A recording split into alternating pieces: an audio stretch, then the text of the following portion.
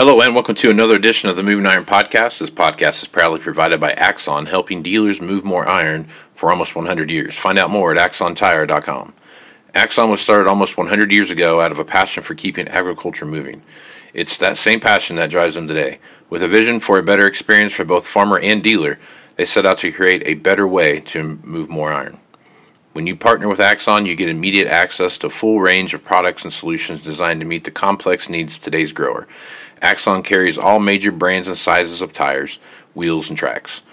From custom colors and sizes to fully customized wheels, you can have the solution for virtually any problem today's farmer is trying to solve. To find more or become an Axon dealer, please visit axontire.com.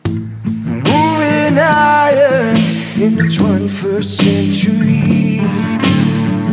Hard-working people working hard for you and me. Moving iron time and time again. Through the years you'll find us here.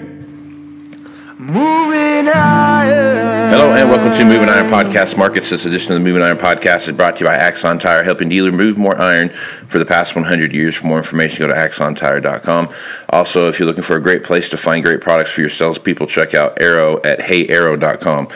This is a Friday edition of the Moving Iron Podcast Market with Shawn Hacket. Shawn was nice enough to come on today and talk about what's going on. So, Shawn, how you doing this morning? I'm doing good, Casey. And, you do a better job at those announcements than I could ever do. So don't ever shortchange yourself. Take 43. Go. Well, we'll keep that quiet. Right on. Shawn is with Hacket Financial out of Boca Raton, Florida. And, Shawn, there is the energy side of this business has just been kind of stealing the headlines from a lot of different stuff here of late, whether it's natural gas.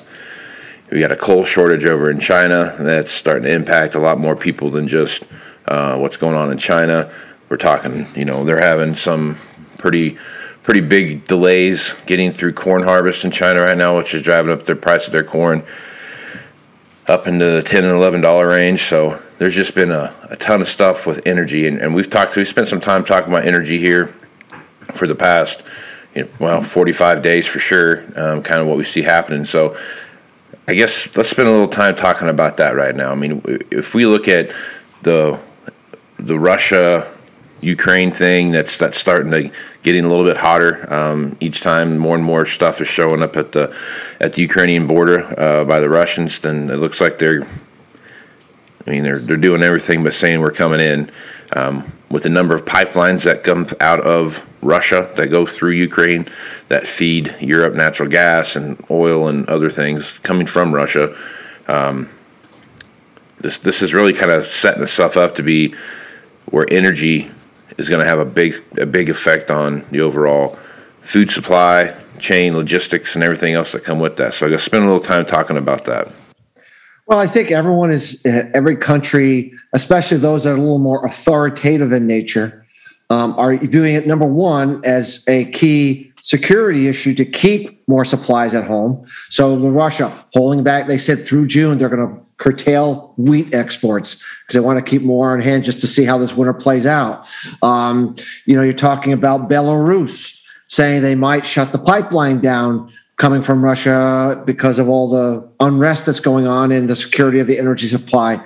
It just seems to me that these leaders are seeing these energy and food supplies as a critical resource and as a political opportunity to exert influence. And I know, obviously, deep down, we wish that were not to happen, but it does. And so when you have a situation where you have $30 LNG and you have Europe, pretty dependent upon those pipelines coming in, look, they have Europe. Europe's not in a good situation right now. And so it just means that everyone is holding on tighter to what they have. And as you mentioned in the beginning about what's going on with this very cold, snowy start to China's central northern plains, it also is going to cause a lot of logistical issues. We've talked about this on your show before. How do you get the crop from A to B? How do you get it out of how do you finish the harvest? How do you keep it from spoiling? I mean, all these factors that come into play when you have some extreme weather conditions, and the corn price in China has been going straight up now for the last 30 days on this, cold problem, not being able to ship the corn to the south and all these things. This is something it's just getting started, Casey. I think this is going to be a larger issue. And that's why we've been very, very strong on your show and with our recommendations to our customers that you want to have more physical product on your farm, on your ground, in your hands than normal, in case there's a period where you're just not able to get what you want. Yeah. And it's starting to shape up that way. I mean, this inflation issue that we're seeing right now, where the price of stuff are starting to surge. More countries are starting to, like you just said, kind of really ratchet back what they're exporting in and out of the country. Feels like the United States is doing a lot of stuff that, we're talking about shutting down more pipelines and all this other stuff. China's halting exports of fertilizer. Mm-hmm. Russia halting exports of fertilizer. We go down the list. Everyone is saying we're just going to pull back and see how this plays out this winter. And so it's a problem. Those that do not have these critical physical supplies, it's going to be a very difficult period for them. Yep. And there's going to be a lot of unrest. There's going to be a lot of geopolitical issues going on, and it's just really messy. It's not something I look forward to, Casey, but it is a factor in how our markets are going to get priced. Yep. So, all right. So spend a little time talking about wheat. Wheat's been on a tear this week. I mean, it's just been on a flat up run up every day. It's just been double-digit gains, across there. And as you look at what's going on, like I talked about earlier, the tensions between Ukraine and Russia, and that seems to be mounting. And it's one of those deals where I think they're waiting for the first person to blink type of thing. Both those countries are very large wheat producing countries. They got lots of wheat out there. Do you feel like that's where some of this wheat gain that we're seeing is coming from? Is that coming from that area, that pressure point there, or is that just because of just the supplies of wheat where we're at right now? Well, I think we have to remember that 10 years ago, Russia produced about 25 million metric tons of wheat. At the peak a few years ago, they produced over 90 million metric tons of wheat. They went from being a player to the player. Right.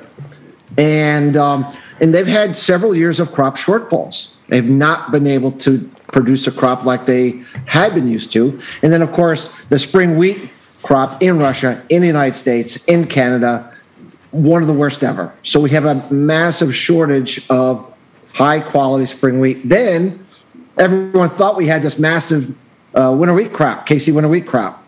So the USDA say, it's huge. Well, it's good.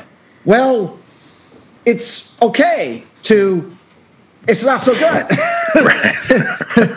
Right. Yeah. And we warned that all that talk in the beginning about this, all these, we just were very suspicious because of the weather that took place. We just didn't see. So the bottom line is we don't even have the kind of high quality wheat on the KC winter wheat site to fill in some of that gap. And then you have Russia saying, they just made an announcement, was it 3 or 4 days ago? I forget when it was, that they are going to curtail their exports significantly until June. And that's it. So when you already had a shortage, and then the number one exporter of wheat in the world tells you they're not going to export what they thought, they're going to hold supplies back, then here you have it. And then you have a market that is in a world of hurt. I'm not really sure of the unrest. It can't help. It only increases anxiety further, but I really think it was the clear indication that Russia is going to pull back on their exports. There's really nowhere else to get that kind of supply shortfall of their exports easily. Now, of course, even if you could, you can't even get it. right away. That's true. You know, what is it going to be, 30, 60 days, 90 days? There's 100 ships waiting to get loaded. I mean, so even if you say, okay, well, we're going to book from the U.S., we got an order, you're not going to be getting it anytime soon. And if you're short, you know, then you really have a situation. So I think it's a combination of a lot of things, but wheat's clearly been the leader here. And, you know, we've had a long-term target on winter wheat, KC winter wheat of $10 plus, and we think, you know, we're, you know, set up for that potential or even more on a blow-off top this spring when we get into this, what we think is going to be a failed post-dormancy season with the kind of late-ending winter and the kind of flooding that we're anticipating seeing from a record snowpack melt. So wheat's just going to continue to be a problem for the world, and it's a absolute must-have in the geopolitical scene. You cannot run out of wheat, or else you have a lot of problems on your hands. So, yep. And I think this morning when I looked, the local elevator was $7.53 cash, I think, and there's like a 40-cent basis or something like that. So across the scale, you're looking at $7.10 wheat. It's pretty good price. It's a really good price. It's a really good price. All right, let's jump down here and let's talk about what's going on in some of the soft markets. You know, so you take a look at cotton. Cotton's still doing its thing. You know,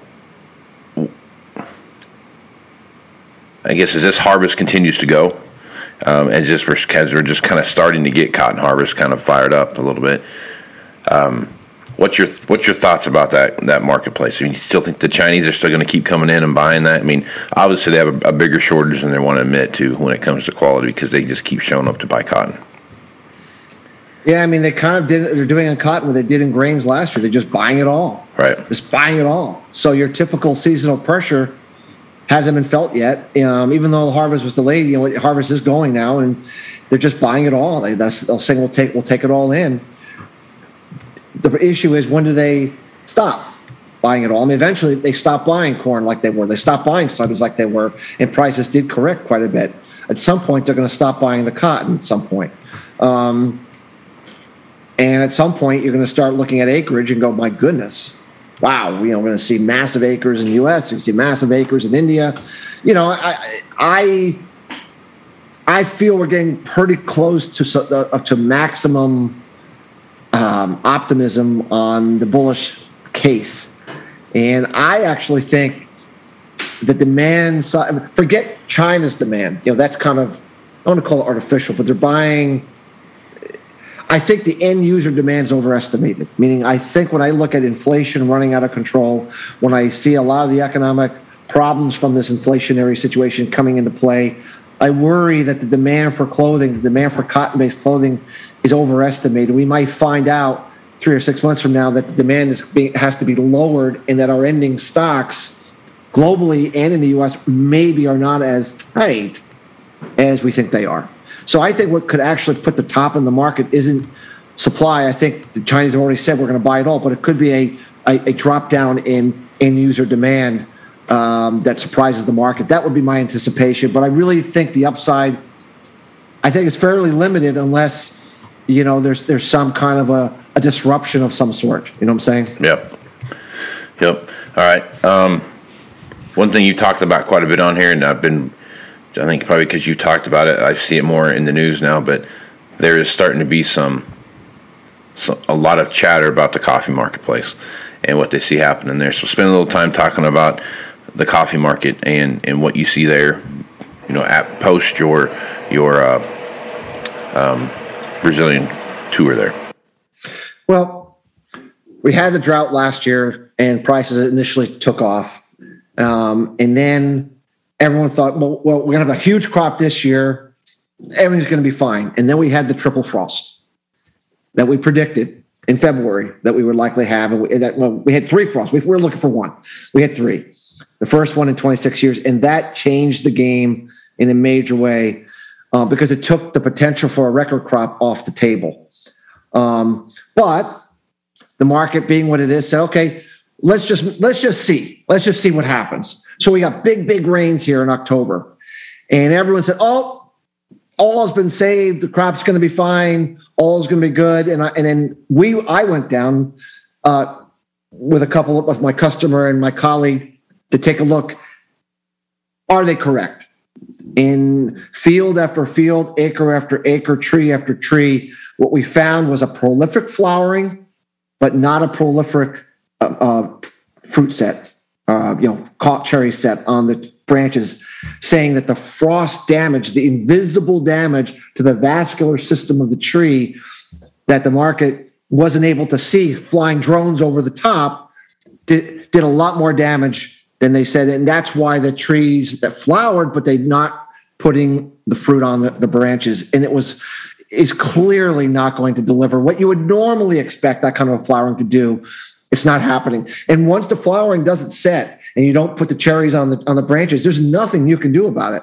You can't produce another flower in the same place twice. It's lost.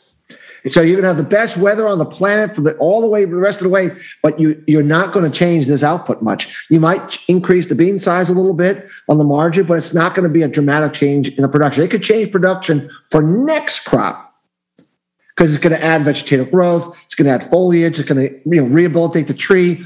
But for this crop that's going to be harvested next summer, our assessment is there's no way to rehabilitate it. And the market's beginning now to come to that realization that we have 2 bad years in a row, and the coffee market's starting to break out to the upside now in a second wave. I call it the second reaction to the frost. The first one was, oh my gosh, we had a frost. Now it's, oh my gosh, the frost actually did the damage we thought it did. And then it looks like to me we're in this next rally phase to wherever we're going to go. It's a long, long, long way to the summer of 2023, assuming that's a big crop. So the market has to figure out what does it have to do to get through all this. And it's going to be very difficult, especially with all the logistical problems and the shipping problems and everything that's going on. And so certified stocks, we talked about this before, I think, on your show, that are deliverable against the New York Board of Trade futures contracts are falling day after day after day, because that's something that the roasters can get their hands on immediately. They go to the warehouse, they say, I want this lot. They take it, they got it. The problem is there's only 1.8 million available there, which in the world of 175 million demand base is not a lot. But we feel they're going to continue to draw those down. And once those draw down below, we think once they draw them down below 1.5 million bags, we think the coffee market's going to get really, really nervous about a pinch of non-deliverable supplies against the futures market. And that was one of the triggers, by the way, that made the 2010-11 rally, when we've rallied over $3 a pound, was those certified stocks getting too low. We think it's just a matter. We think in a couple of months we're going to be there. It's just it's a numbers game. It's a numbers game. Yeah, sounds like it. You put out a report earlier this week on some natural climate change stuff that you've talked about a lot, and you've talked about here, I think 2-3 weeks ago, you talked about this back half of November being some pretty cold weather coming through because possible polar vortexes and the warming of the atmosphere and those kind of things above the Arctic circles and those places. So I guess as you talk a little bit about that report there and kind of what you see happening here as we head into this last half of November into December. Remember though, I think we talked about before. We had a sudden stratospheric warming event that took place in late October into November. Something we had predicted many months ago was likely to happen, and that means that the stratosphere above the North Pole, the Arctic, warms suddenly. And it stirs up the atmosphere. Just think of it as like a soup, and you're stirring it up, okay? So now the atmosphere is all messed up. And typically, once you do that, within 30 to 40 days from the time that stratospheric warming event reaches its peak, the atmosphere will realign into a more amplified jet stream. We call it meridional, north to south, undulating, that causes greater weather volatility and greater winter extremes in terms of cold and snow. We highlighted it in our podcast, Casey, about what's called the North Atlantic Oscillation. And to really, so there's one thing, you can have this wavy jet stream, but it doesn't tell you what, this part of the jet stream, Casey, that comes down, that's where the cold air is. Well, is it going to be over the U.S.? It's going to be over Europe? Is it going to be over China? It won't. The idea that it's going to get wobbly doesn't tell you where. But what can tell you where is the North Atlantic oscillation going negative. And what that means is that you get a high pressure system over Greenland. And so the amplified jet stream goes over the top, and then it comes straight down into the United States and funnels the polar vortex into the United States. We believe that a North Atlantic oscillation, a negative phase of the North Atlantic oscillation is likely to develop as we get to the end of the month. And we went over one of the mechanisms for that is this differential between snow depths in Western Eurasia to Eastern Eurasia and how that creates this North Atlantic oscillation to develop. And once you set this air pattern, it sticks for a while, meaning it won't go away for a while. You've set the pattern and it plays out for months. So we think that's now the next phase is we got this atmosphere stirred up now. And now we believe because of the snow differential we're seeing and the way these pressures are developing that we're about to develop this NAO negative phase. And then that just siphons this cold air in and kind of delivers on this kind of a early cold polar vortex winter for the United States in particular.